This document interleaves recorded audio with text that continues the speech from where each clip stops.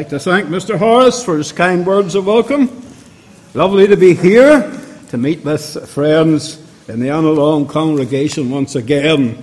I don't really count myself a stranger. I know ever so many of you, maybe even know families are represented by all of you who are here tonight. So it's a joy to be here to renew fellowship with you again. We're going to turn to the Word of God. I'd like to read from two portions. First of all, Matthew chapter 28. Some verses from this portion, and then we will go to John's Gospel, chapter 20. And if you can put a marker in the place, that would be appreciated.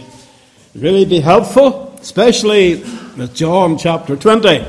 But if you can as well, put a marker in Matthew 28 here. We want to give attention to the opening part of the chapter. What a privilege to have a book like this, to have the Word of God, the God-breathed Word in our hands. And in reading these verses, to know these are the words the Lord has given to us. May He come tonight and break the bread of life. Matthew 28, verse 1. In the end of the Sabbath, as it began to dawn, toward the first day of the week, came Mary Magdalene and the other Mary to see the sepulchre. So we're talking about a very early hour. It's still dark. And dawn is approaching. The sun is about to come up. And it always seems to me, if we talk about Galilee and such places, the sun comes up very rapidly. And there you can see the sunrise, bringing a new day. Verse 2, and behold, there was a great earthquake. For the angel of the Lord descended from heaven and came and rolled back the stone from the door and sat upon it. His countenance was like lightning, shining out with that kind of brilliance. If you or I had been in the vicinity, we just couldn't stand the great blaze of glory that was to be discerned in him. His countenance was like lightning, and his raiment glistening, his raiment white as snow. And for fear of him, the keepers did shake. Those are the guards that the priests had put on the tomb to keep it intact, to make sure that nobody would break in or roll the stone away. But the keepers weren't much use. When the glory of God came in, the keepers did shake and became as dead men. And the angel answered and said unto the woman, didn't bother with the keepers. He wasn't speaking to them, but he had a word for these dear women who loved the Lord. It'd be a terrible thing if we could imagine someone on along tonight, the Lord isn't speaking to them. They're just drifting on day after day through life, but not a thought about eternity. The Lord's not speaking to them. But if you're here tonight, even if you're not a Christian and the Lord's speaking to you, count that a great privilege. And do more. Act on it. Respond to it. This is what he said, fear not ye, for I know that you seek Jesus, which was crucified. He is not here, for he is risen, as he said. Come, see the place where the Lord lay, and go quickly and tell his disciples that he is risen from the dead. And behold, he goeth before you into Galilee.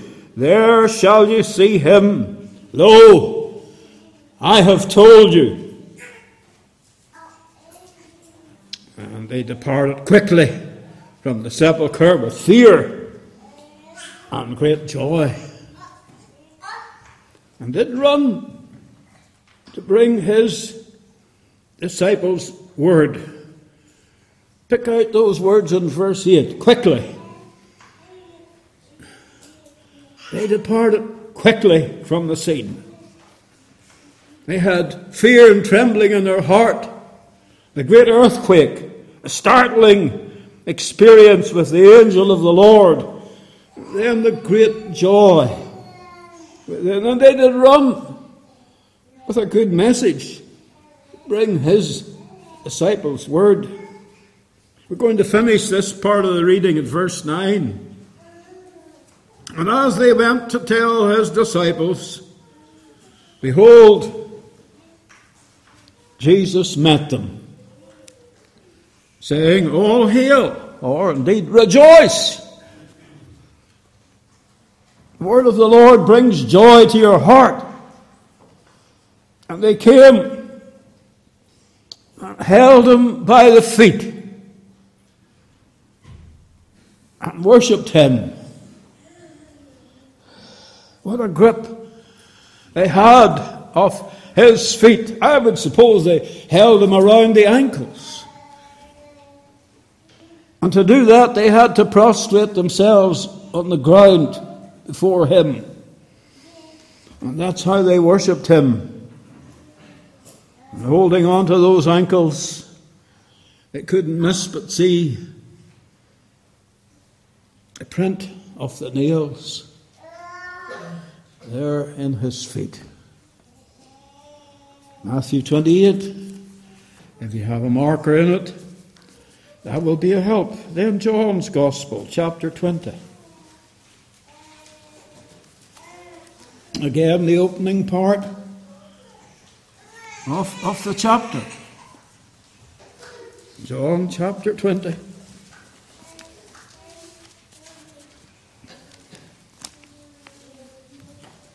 In verse 1, the first day of the week. This is why we keep the Lord's Day, first day of the week. It's always a great anniversary.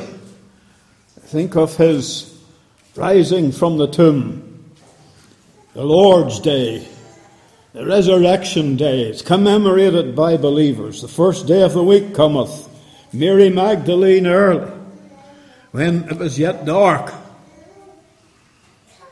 It's the dawn of the third day, the Resurrection Day. They're coming on to the sepulchre, and seeth the stone taken away from the sepulchre. She got no further. That was enough. Just turned on her heel and started to run. She's fitting well. She's a young woman. And she runneth. And her first thought is, Peter and John and the other disciples, they need to tell them. It's calamity at this moment for her to see the stone rolled away. It's the worst sight possible, for she doesn't know the whole truth as yet. So she can only think calamity, catastrophe, something awful. The stone is rolled away. She runneth and cometh to Simon Peter and to the other disciple, whom Jesus loved, and saith unto them, They have taken away the Lord out of the sepulchre, and we know not where they have led him. It wasn't the common thing for the disciples or those dear women who followed the Lord to speak to him and of him as Jesus.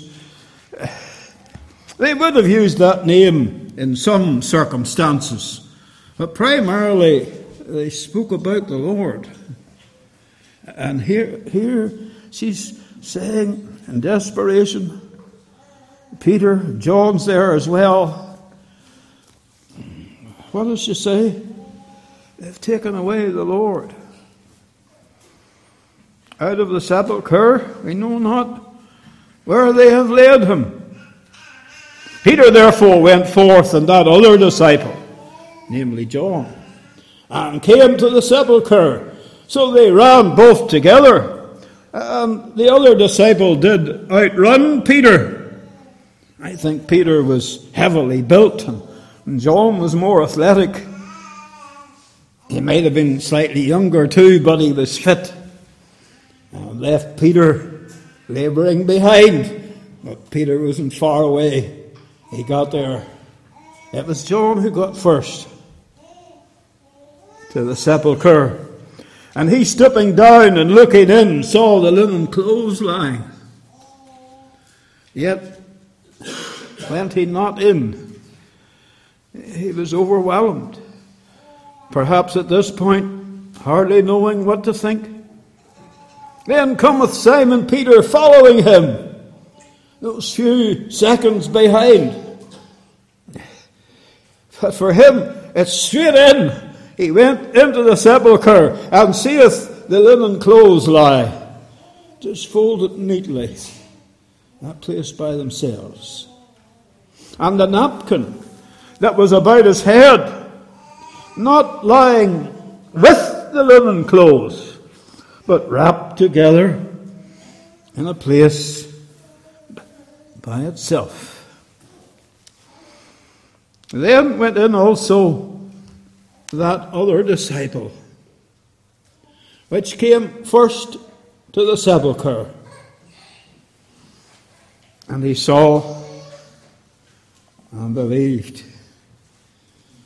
The truth of God came home to his soul with mighty, mighty power.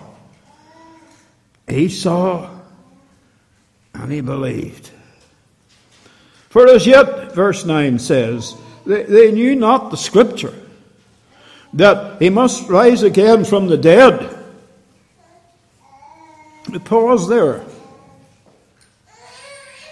They knew not the Scripture means that they didn't understand the Scripture because they'd heard it often enough. Oh, from those days away back, the Lord began to tell them that he would be rejected. He would tell them that he would be crucified. He would tell them that he would rise again from the dead. But they didn't want to take it in. They didn't really want to hear that. And so they missed it altogether. And the Lord said they didn't understand the word because they didn't receive it when they heard it. How important it is tonight for you to drink in every word, listen with heart attention, with prayer, with instant reception, with stirring of soul, to say, Lord, don't let me miss out and fail to grasp the word when I have the opportunity. As yet they knew not, but they should have known, for he told them that he must rise again from the dead. Let's look at verse 20. We'll take it verse 19 would be better. Then the same day, that was at the dawn, remember. At the very commencement of the third day, all of that detail we've been reading off took place. But now the hours have slipped away. It's still the third day, first day of the week. Verse 19, the same day at evening, being the first day of the week, and the doors were shut, where the disciples were assembled for fear of the Jews, came Jesus and stood in the midst, and saith unto them, Peace be unto you. Now here's the verse I want you to think about tonight. And when he had so said, he showed unto them his hands and his side.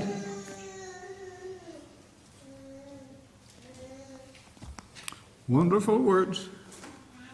Then were the disciples glad when they saw the Lord. Let's keep our Bibles open, asking help from the Lord tonight.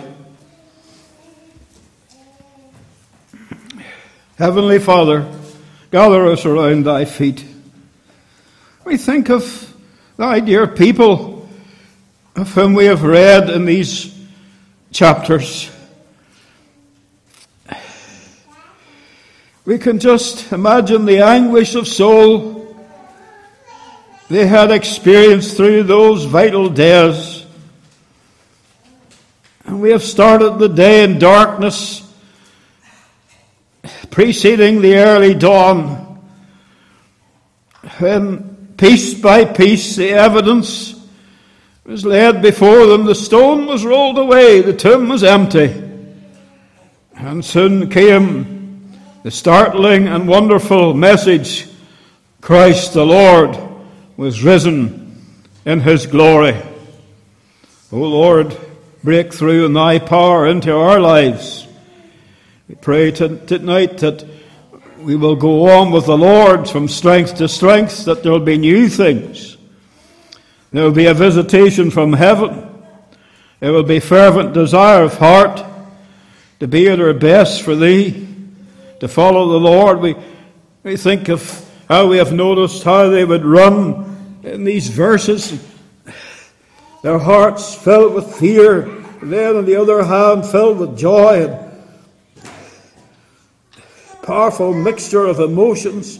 Lord, we pray for thy hand to work on our lives, and bless us here, bless this congregation. We thank thee for thy dear people, and grant tonight the experience with the Lord. Gather us around thy feet, gather us around thy word. Lord, I pray for, and many friends in the congregation will pray for, the hearing ear, the understanding heart this hour.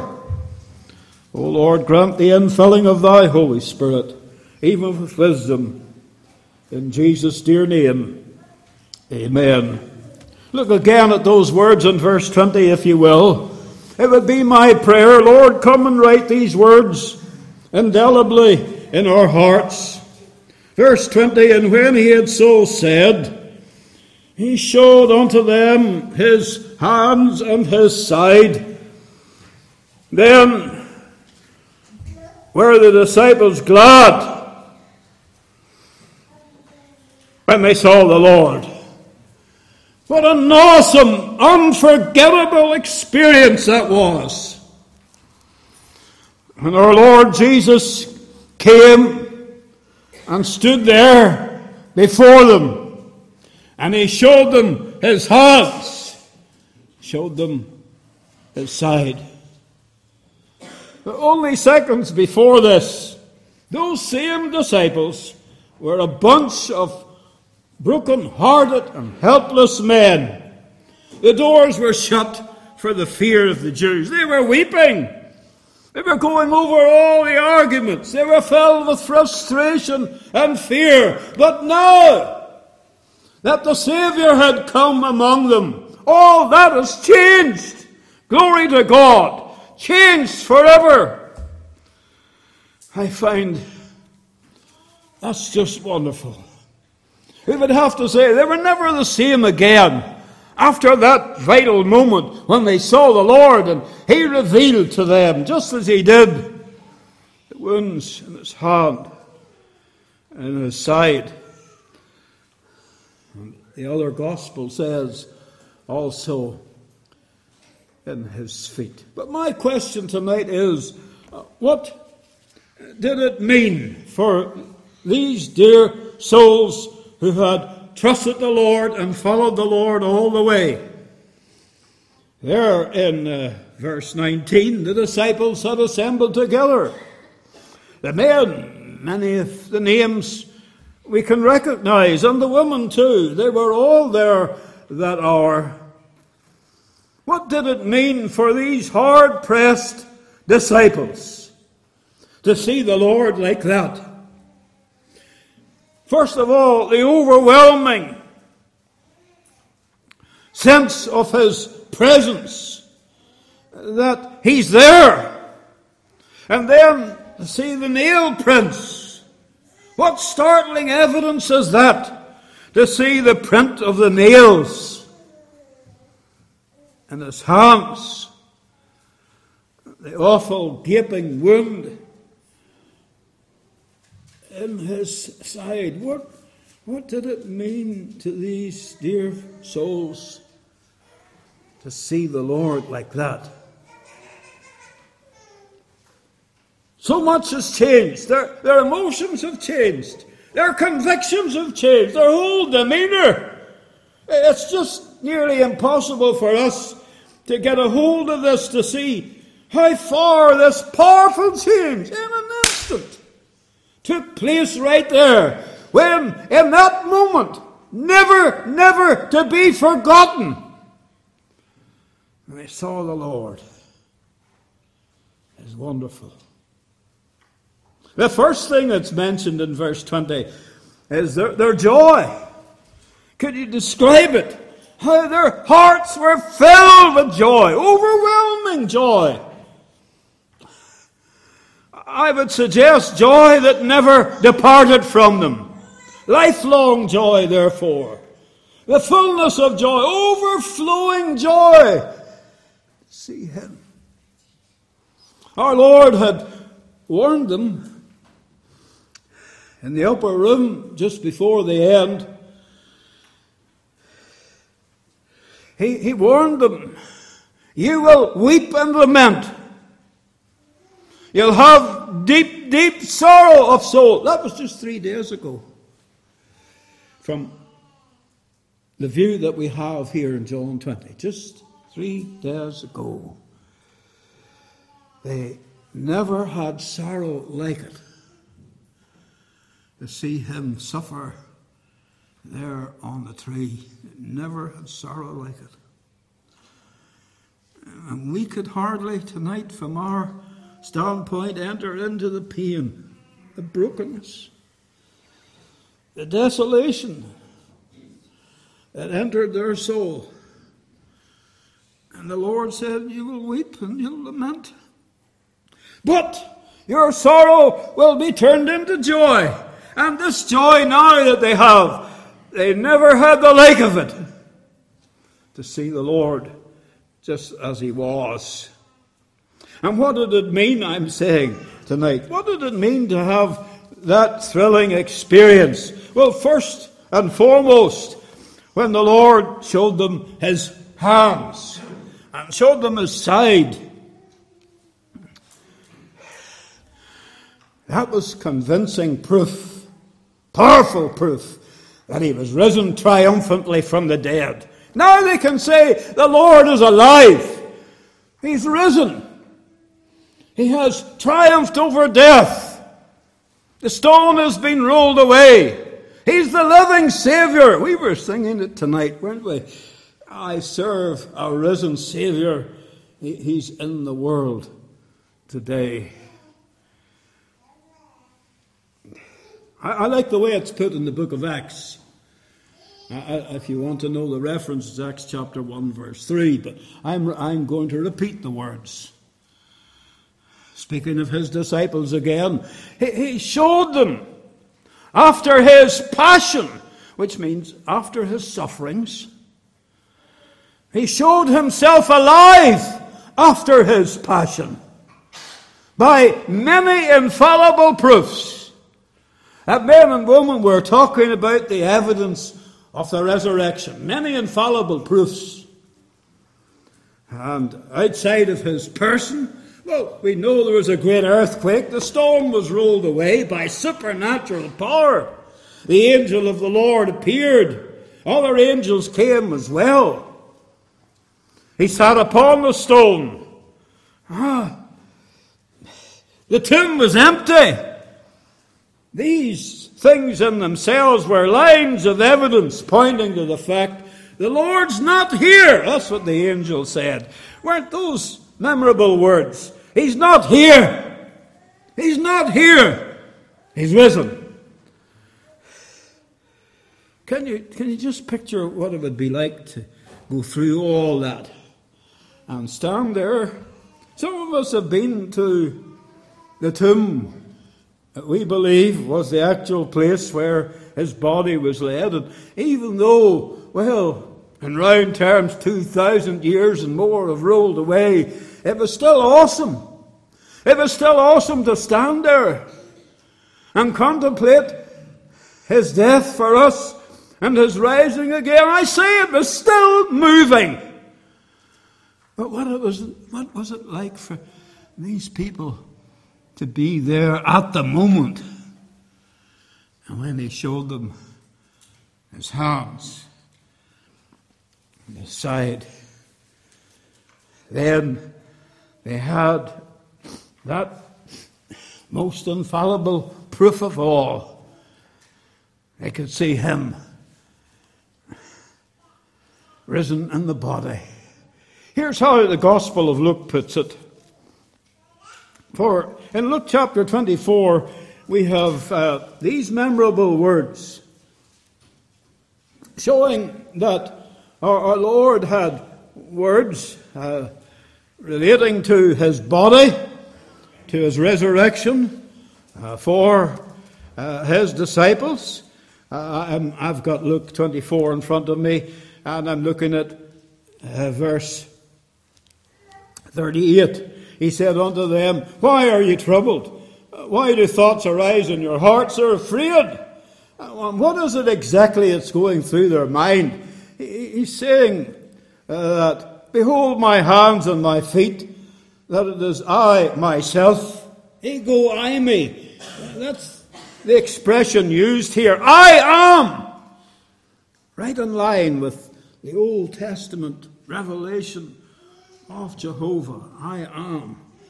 It is I myself. Handle me, he says. For a spirit hath not flesh and bones, as you see me have. We could not normally see a spirit. And for these people to imagine, they're in the family and fold of the Lord, the Lord's dear people. For them to imagine they've seen a spirit, that would not be the normal thing. And the Lord's people are always quick to put the wrong construction on the word and get away from the reality and work in the spiritual realm as if the Lord rose again in the spirit. He didn't die in the spirit. Could I say that tonight? The Spirit of the Lord didn't die. It was the body that died. And therefore, the Spirit of Christ did not rise again. The Spirit of Christ never died in the first place. It wasn't the Spirit that was buried. It was the body. And the body of Christ arose the third day. He said, Handle me and see, because I'm not a ghost. I'm not a spirit. A spirit doesn't have flesh. A spirit doesn't have bones.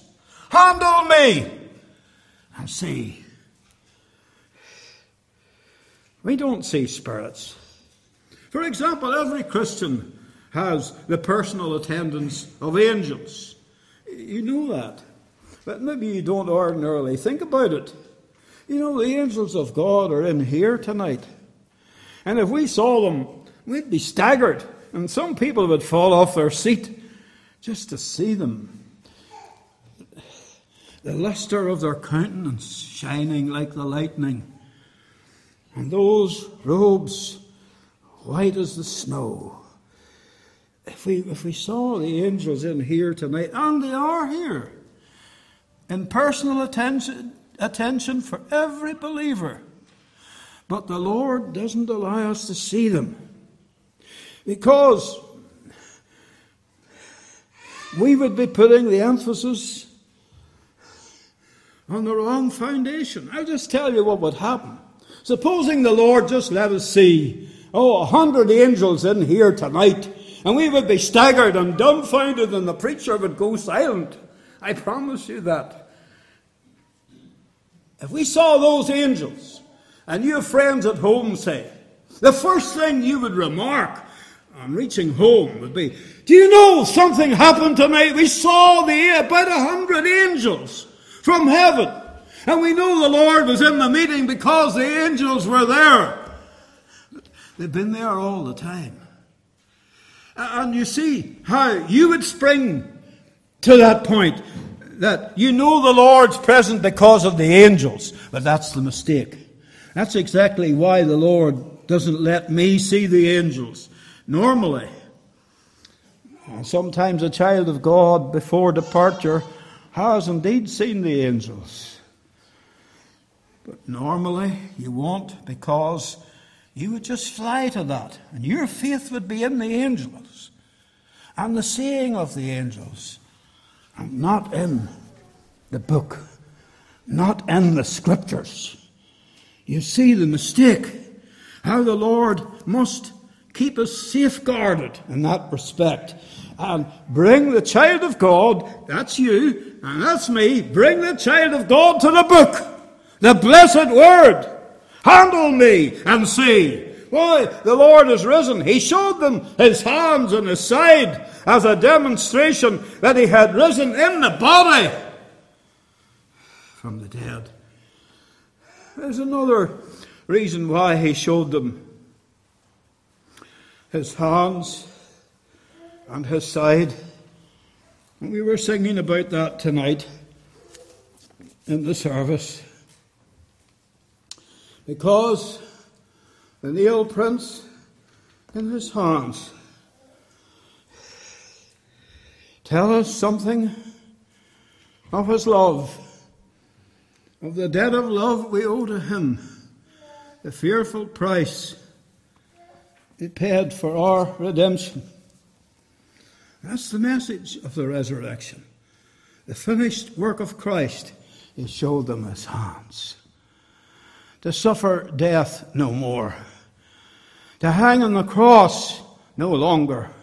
His blood has been shed. This is a body, as he demonstrates it, of flesh and bone. The blood is gone. Blood has been shed. He showed them his hands as an evidence of his sufferings. He showed them his hands and his side, that ugly, awful, gaping wound in his side. We hardly bear to think about it, never mind see it. To say, I suffered this for you, your guilty room instead.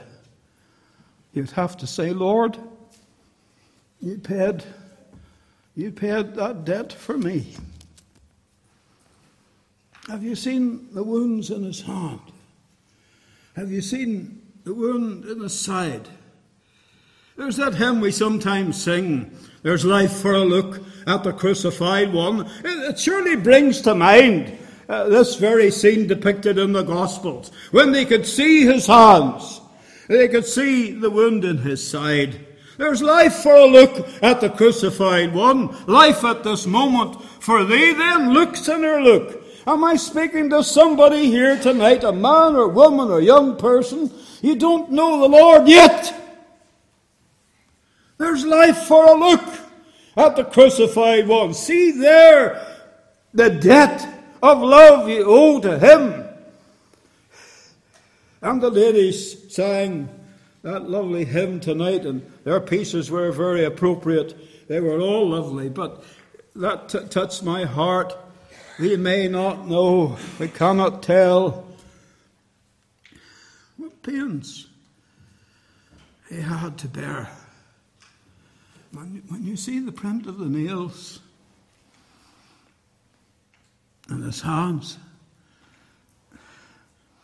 you begin to take it in as I think in no other circumstances.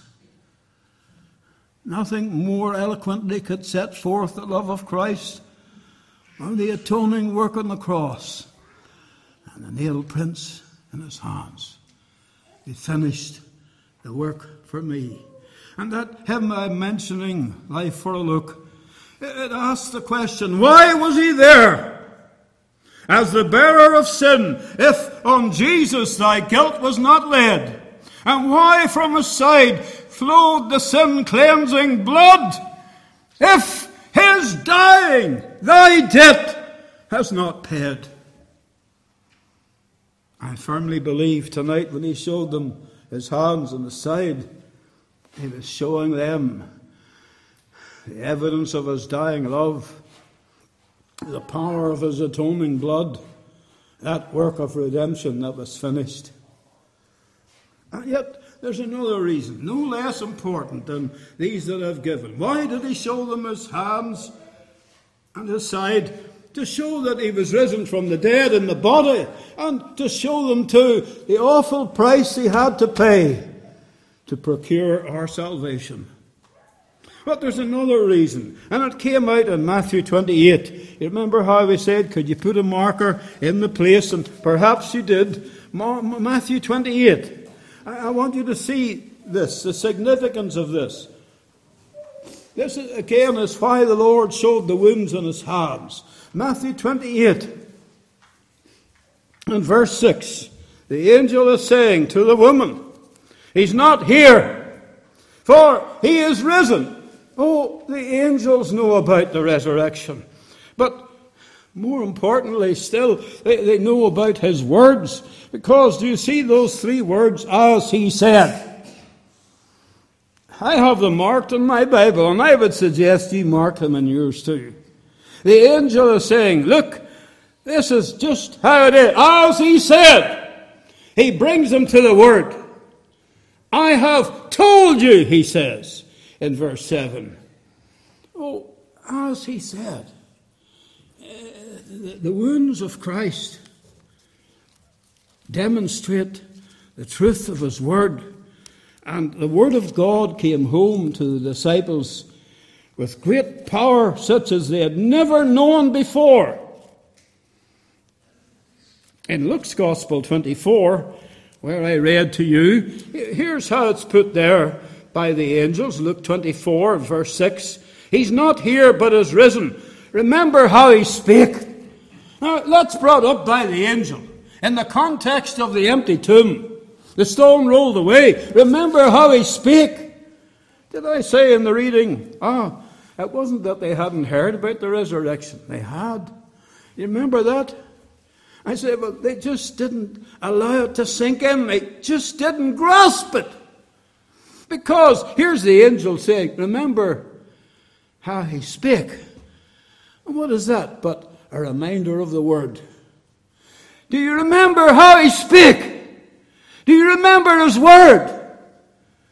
So by showing them his hands and his side, he was bringing home to them as never before the power of his word. Remember how he spake.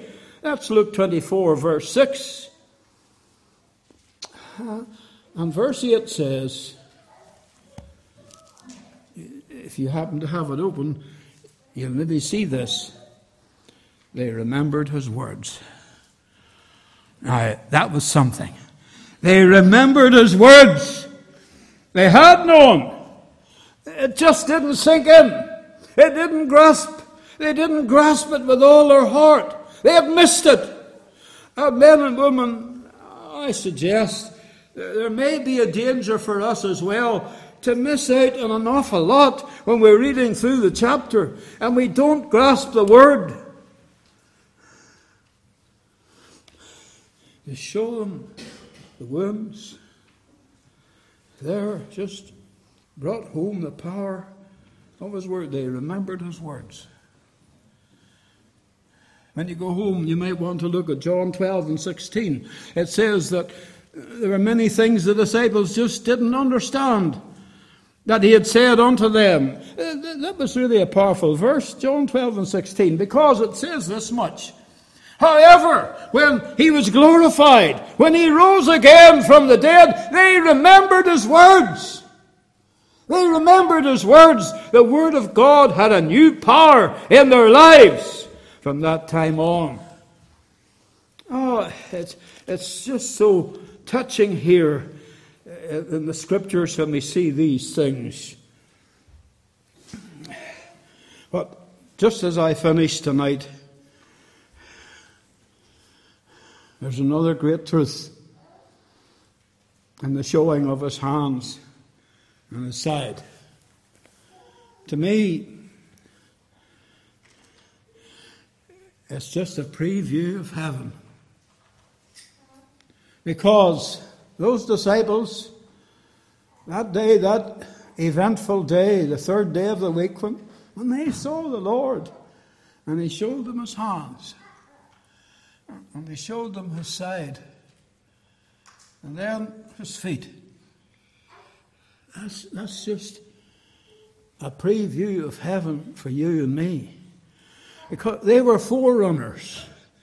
They got ahead of us. Because, listen, I want you to take this to heart tonight. You're going to meet the Lord, maybe one of these days. And when you get to meet Him, it'll be this experience. You remember this night and not alone.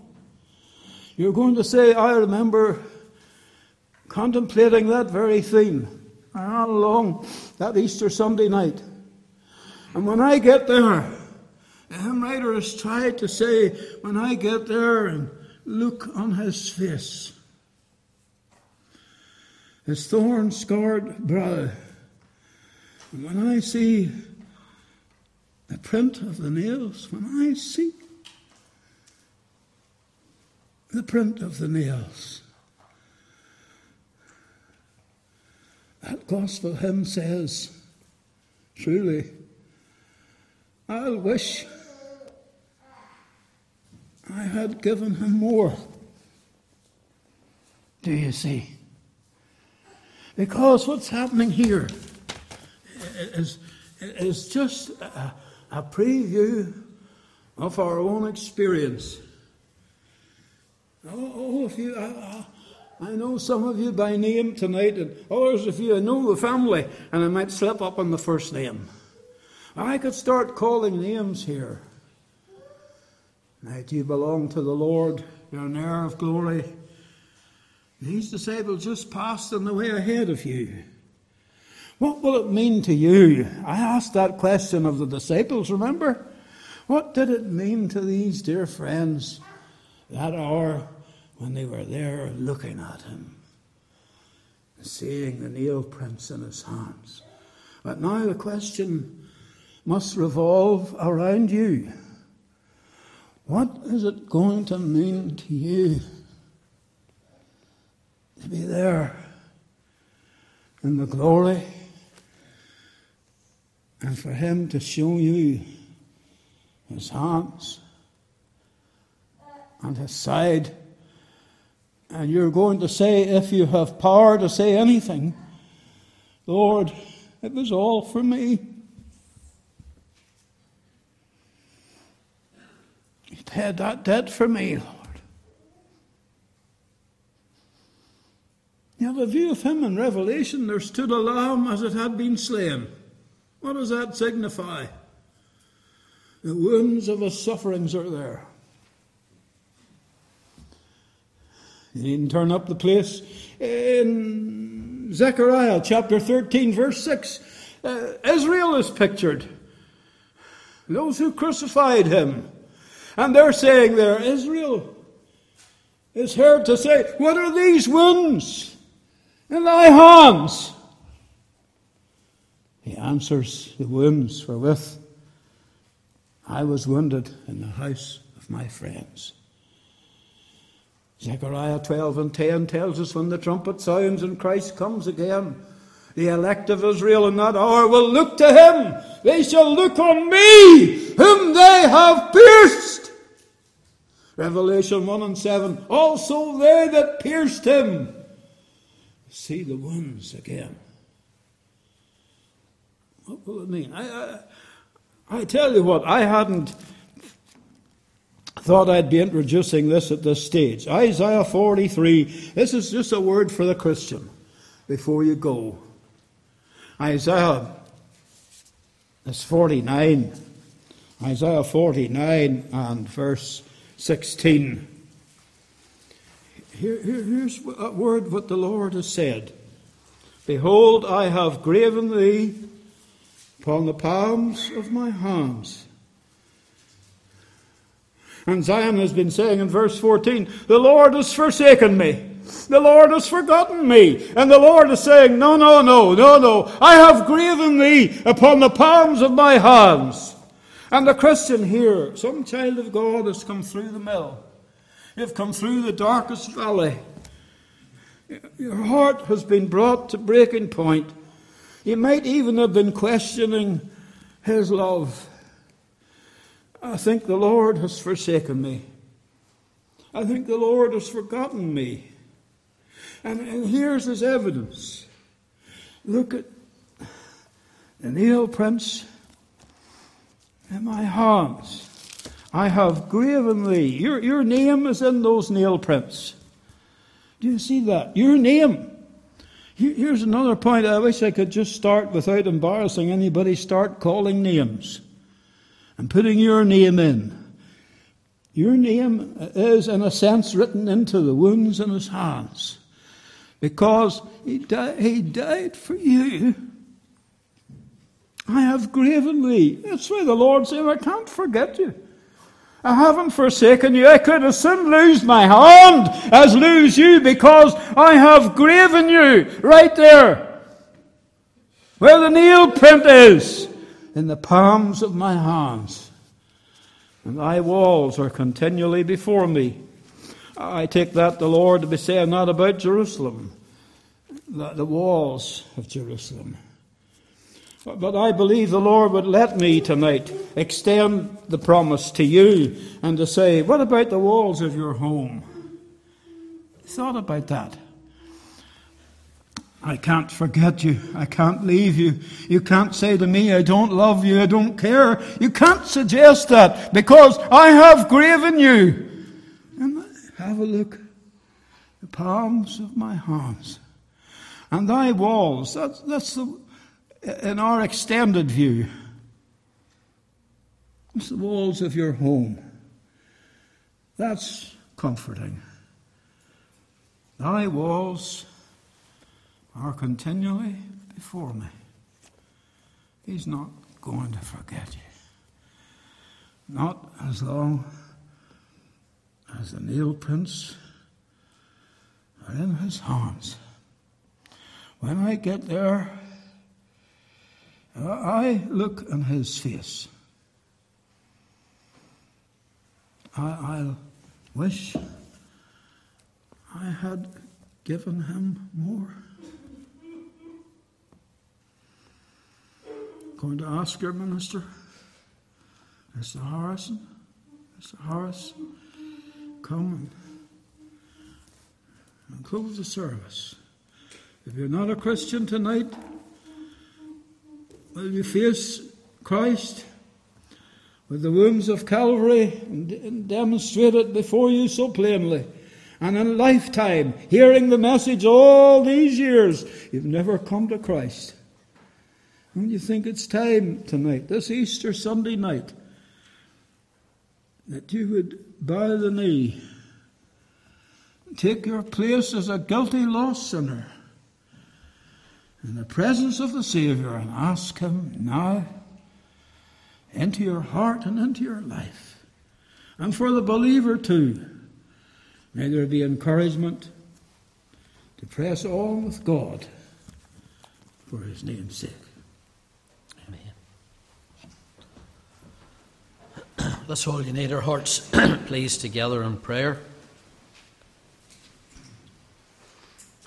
If there is one in the gathering tonight and you'd like to speak to our brother Dr. Douglas, he's here. If you'd like to speak to myself, we'll both be at the door. We're here to help, and if we can help in any way, just please wait behind and speak to us tonight. Heavenly Father,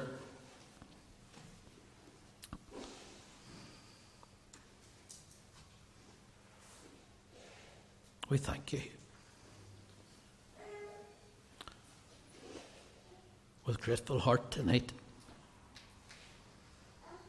for those nail-pierced hands. Give us joy again as we help behold them. Thank you for a Saviour who loved us unto death, who bears us up, whose remembrance is ever before him. We thank thee we can never be forgotten by him. We thank thee tonight for covenant union with Christ for time and eternity. We pray thy blessing upon the word that has been proclaimed tonight.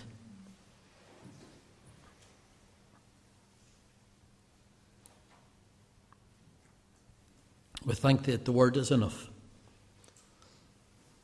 And we pray, Lord, that the word of God, blessed by the Spirit of God tonight, will continue to do its own blessed work in hearts and lives.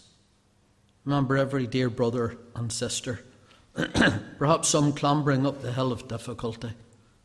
We pray that thou will grant them grace in the day of adversity, that they might ever look to thee.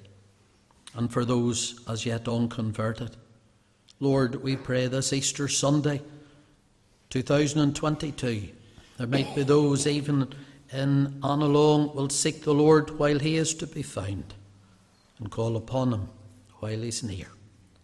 Separate us now one from the other in thy fear and with thy favour. Take us to our homes in safety and out into the week ahead in the blessing of the gospel of Christ. We pray this in Jesus' name. And now may the grace of the Lord Jesus Christ and the love of God the Father and the communion of the Holy Spirit rest, remain, and abide with you both now and forevermore. Amen.